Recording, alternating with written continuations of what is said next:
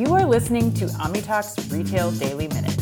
Here are your day's top headlines. Hey everyone, Chris and I are heading to Shop Talk in March, and you should join us there. Prices increase next Friday, and Meetup Selections Week kicks off the following Monday, so it's time to get ready. Retailers and brands, you can use code OmniTalk to save an extra 10% off current rates. Google Shop Talk to learn more.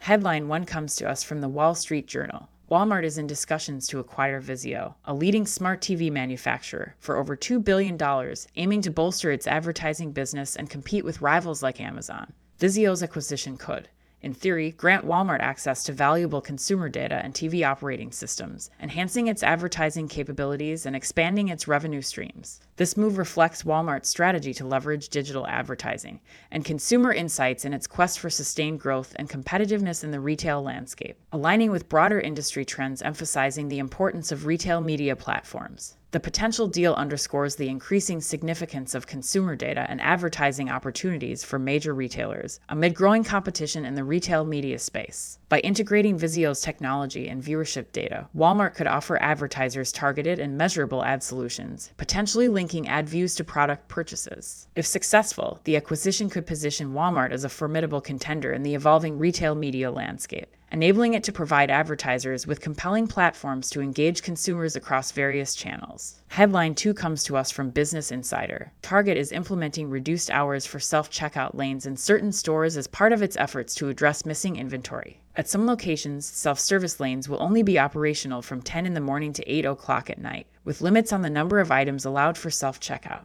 Factors such as store staffing levels and sales volumes influence this decision, with Target aiming to keep the percentage of overall sales through self-checkout below a certain threshold. This move comes amidst concerns about theft and accidental missed scans contributing to shrink, a challenge Target has faced over the past year. Other retailers like Walmart and Kroger have also adjusted their self-checkout strategies in response to similar issues. Headline 3 also comes to us from Retail Dive. Hasbro Inc. reported a significant decline in revenue for the fourth quarter, with sales falling 23% to approximately $1.29 billion compared to $1.68 billion a year earlier. The company posted a Q4 operating loss of $1.2 billion and a full-year revenue decrease of 15% to $5 billion. Hasbro attributed part of this decline to impairment charges related to divesting eOne, as well as non-recurring inventory costs and royalty expenses. In response to the decline in revenue, Hasbro took several actions, including selling its eOne film and TV business to Lionsgate for $500 million to reduce debt and annual interest expenses. The company also accelerated efforts to clear excess inventory, reducing owned inventory by 51% compared to last year. Additionally, Hasbro eliminated half of its SKUs, representing just 2% of revenue, due to their duplicative and unprofitable nature. Despite challenges, Hasbro remains optimistic, with plans to launch new products and content in celebration of the Transformers' 40th anniversary and reporting growth in certain segments like Wizards of the Coast and digital gaming.